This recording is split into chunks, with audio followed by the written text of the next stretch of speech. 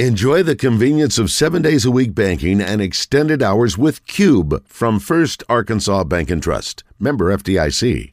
The Velcro Pygmies headlining the show as a celebration for 3 years of rock and roll sushi here in our community. We are thrilled to have music, we are thrilled to have food, and we are thrilled to have on the Brandon Moving and Storage Hotline, Cam Fleener, the lead singer of the Velcro Pygmies. Cameron, welcome. How you guys will let anybody get on this radio station, apparently, huh? Buddy, you're in some pretty elite company today, I got to say. You got some very successful entrepreneurs. We just had an NBA player on a minute ago. I mean, this is a pretty all-over-the-place show today. Well, I'm glad that I'm able to bring the success average down. When did you guys form the Velcro Pygmies, Cam? How long have you guys been doing this? I put the band together in 1990 whenever I decided to leave my educational aspirations at the University of Kentucky, and really didn't know what I wanted to do with my life, so I thought that I would put a rock and roll band together to kill a little bit of time, and here I am, 30 years later, still trying to figure out what I'm going to do with my life. Cam, a lot of people study bourbon at the University of Kentucky. Don't feel bad. Exactly. So you guys are legendary in the Southeast. That's primarily where you play? Do you guys play coast to coast, or you primarily stay in that region? Well, we played pretty much everywhere, and we've been invited to play everywhere. But typically, the furthest north we go, we play up at the Great Lakes every year. There's a little island up there called Putin Bay. Band's from Louisville, so we play in that area. We're venturing over into Myrtle Beach now, and we're doing some South Carolina, Texas, Georgia, Florida, Tennessee, Kentucky, Indiana, Ohio, Mississippi, Alabama. So we're a little bit of everywhere. Basically, it's all where we can drive to in about 8 hours because, the shows, you got to get there. Physically, you got to get there. Mm-hmm. So routing makes a big difference on what shows we accept to play. And Arkansas as well. We have a footprint in Arkansas, too. We've made a big deal about rock and roll shows, and idiots are now throwing things on stage on a regular basis. And I saw a guy throw a boot at a country artist the other day that he was trying to get signed, and then unfortunately for that guy, the boot got sent way into the stratosphere. Somebody got hit in the head with a phone the other day. What's the best thing you've ever had thrown on stage at a concert? Underwear, always the best. Yeah. We always get underwear. Yeah. I mean, and sexy underwear are fun. But it's always nice when somebody throws a nice big set of granny panties up there. Yep. That's always a really good time. Gotcha. So when you're putting the go ahead. With as long as we've been around, we've watched a lot of our audience transition from thongs into granny panties. So that's a sign of respect, and they keep coming back for more, right? That's exactly right. Tom Jones, with the Tom Jones of today. We love the repeat customers. That's good. So when you're putting a set list together, how many songs do you guys have total that you're comfortable playing, that you guys have rehearsed and you're ready to rock and roll on? And how many typically get in a show? Well, okay, first of all, let's back up because you put a couple of quantifiers in there. Rehearse, I don't know what that word means. So songs that have been rehearsed, very few. Gotcha. Songs that we can play and get through, hundreds and hundreds. Okay. So how many songs? I have a philosophy that too much rehearsal ruins rock and roll. Interesting. Okay. Well, I've heard a few bands that make that very apparent. Your band, I'm assuming, is not going to be that way. You guys are just if you're touring all the time, you are playing all the time, so you don't necessarily have to practice much. That's right. Exactly. People ask us when we practice, and I'll point to the stage and say, "Well, you just saw practice," because literally every night is a rehearsal. Interesting story. When I hired a guitar player, Chase, he was kind of, he was much younger than we are. And when I hired him, I said, "Hey, we need you. These are the songs we play." And he's like, "Well, when are we going to rehearse?" I said, "Well, I thought you were a pro. Do you need to rehearse?" So literally, long story short, the first time I ever met Chase in person was moments before he walked on stage to play his first show with us. Wow. Okay, well, not a single rehearsal. Nothing like shaming your coworkers into being ready to play, right? That's right. Exactly right. Hey, I've seen you guys. Well. I've seen you guys play a lot, right? And Chase is as good as I think he is, isn't he? I mean, that dude's amazing with that guitar. He's a monster. It's unreal. Yeah, he is a monster. We're talking to Kim. And I don't.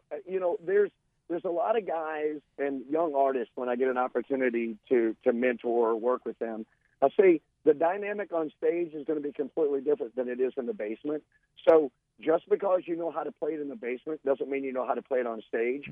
So don't waste hours and hours in the basement. Get it on stage right away, because that's the only way you can analyze and diagnose what the real problems are. Because it is a totally different animal when you put it on stage. That's a good point. It makes sense. I think probably most of life is like that. We're talking to Cam Fleener. If you're just tuning in from the Velcro Pygmies, playing next week at the Hall. So what band do you guys cover the most? Is there a band that's the most common as far as covers you guys play? Not really. It's stylistically, the band is really hard to classify, and we do that on purpose. So people kind of, well, what are they like? And ultimately, people are like, well, you just have to go see them. I mean, it's not really about the music. We believe in the idea of what I call superhero rock, where the artist should be larger than life, should project an image and an attitude. Now, that doesn't mean you're a jerk or an arrogant asshole. It means that you just project that confidence, because people want and need rock stars. And when we play, like we were in Gulf Shores for the past 2 nights, and it's an all-ages event, and we've got kids there that are, 7 years old, and we want to deliver an over-the-top experience for those people that really gets them excited about rock and roll. And the way you get that is you have to go back to the 80s and earlier, back when those guys were superheroes, and your Motley Crues and Poison and David Lee Roth and Kiss and Alice Cooper, and even further back, Elvis Presley, you got Prince, Michael Jackson, all of those images that were larger than life. So our presentation is larger than life. It's not really about the bands we play. It's about the way we present it. So if we're doing a Garth Brooks song, it's going to be like Motley Crue doing a Garth Brooks song. I love it. That's perfect. By the way, I don't know if you saw this. Alice just put out a new song called White Line Frankenstein. So he's still making music at his age. I love it. Of course he is, as he should be. Yep. He's a pioneer, and he is still an innovator, and people still try to duplicate him, and they can't, and he's got a brand that is you cannot duplicate. I saw on one of your set lists that you guys played Tone Loc's Wild Thing. Yes, we do, and we've played with Tone Loc on 3 occasions. Oh, and he's an amazing guy. How amazing was that? Yeah.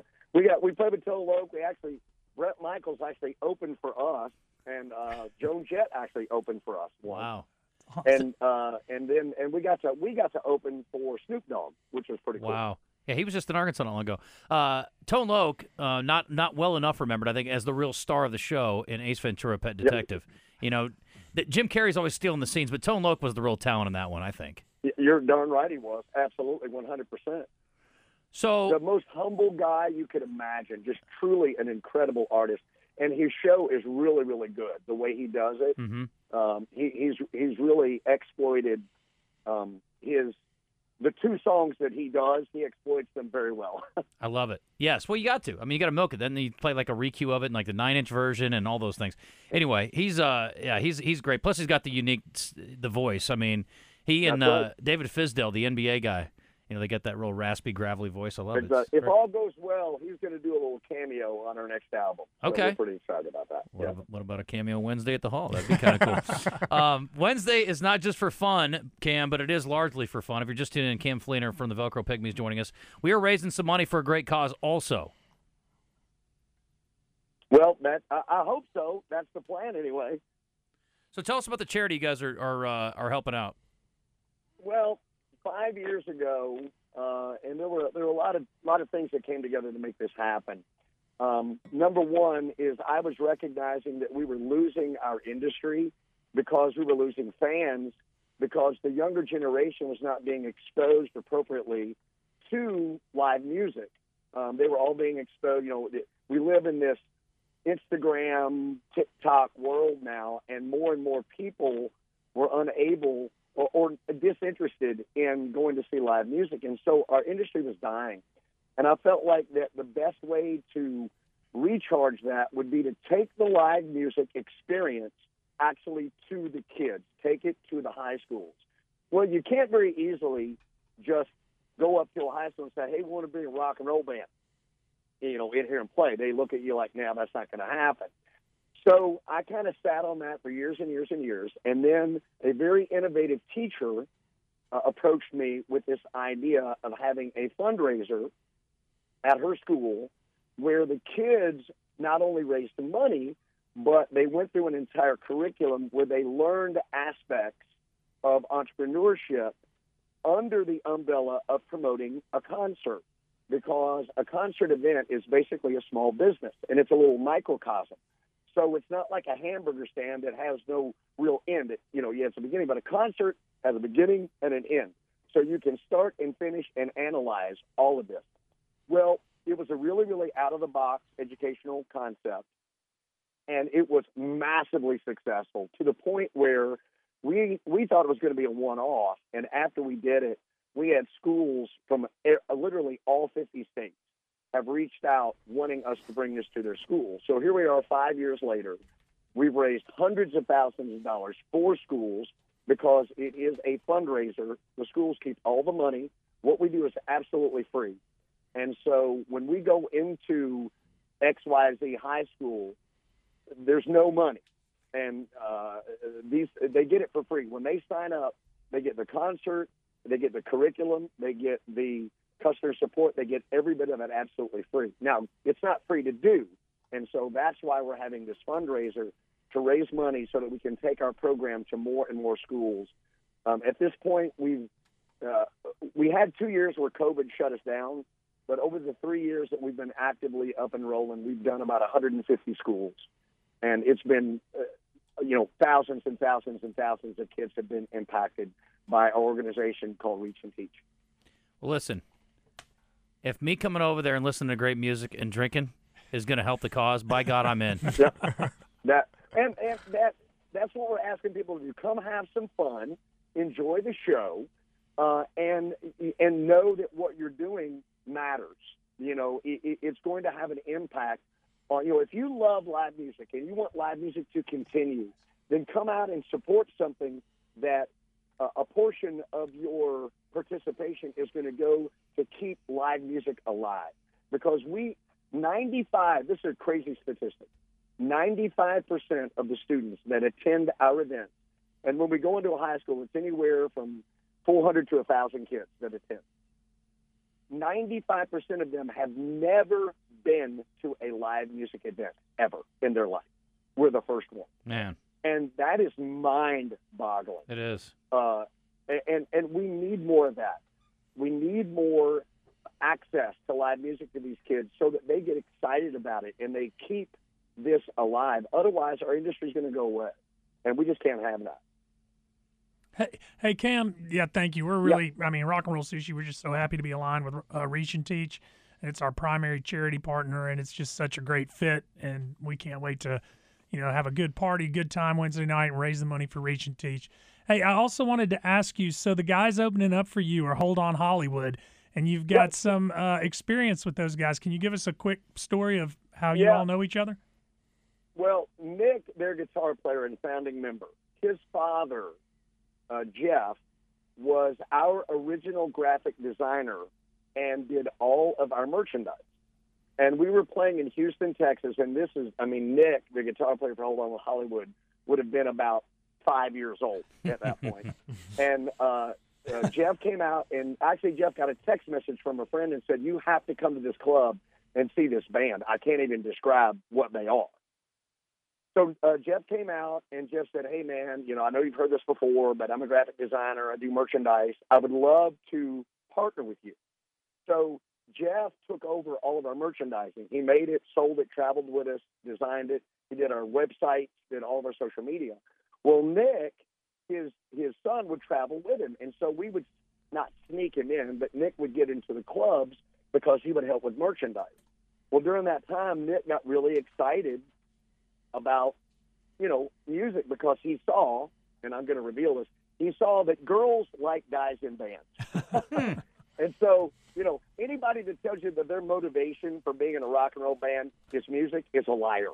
Their motivation is girls, okay? And then we all have to act like it's because of the music, but it's girls ultimately. And so Nick saw that, and he would get up and play with us and do some of our original tunes, and he really, really got excited about it. So him and his brothers put a little band together that played a little bit around Houston, and then Then Nick got really serious about it and got with some guys and put together a whole on Hollywood thing. And they've been out. They've got to do an opening spot for Bon Jovi as a result of a radio contest. They've done some shows with Candlebox. Really, really cool guys. Great rock and roll band. Very poppy. So it's a heavy, but it's a real cool sing along thing. Guys are all very edgy, good looking guys. So they're going to be a lot of fun. And so yeah, we've got a lot of history, and I would go so far as to say that we are personally responsible for Nick playing guitar. Sounds like you are. It's Cam Fleener from the Velcro Pygmies. We're going to see them next Wednesday. And hold on, Holly, we're going to open things up. We're going to have a blast, and it's all a fundraiser and a celebration. So we're going to make it all one fell swoop, and by God, we're going to have a good time. Now, I will tell you guys this in advance. You're probably going to do the Thursday segment next week without me because I'm going to have a good time next Wednesday. So good luck, boys. We might not have a Thursday segment. Yeah, I'll do a call-in from bed, but I'm not going to be in here at 10 o'clock. I can tell you that much. Anyway, Cam, thanks for the time, man. Safe travels around, and we'll see you back here in Little Rock next week. Thanks, buddy. Thank you guys so much. Awesome. See you soon. You bet.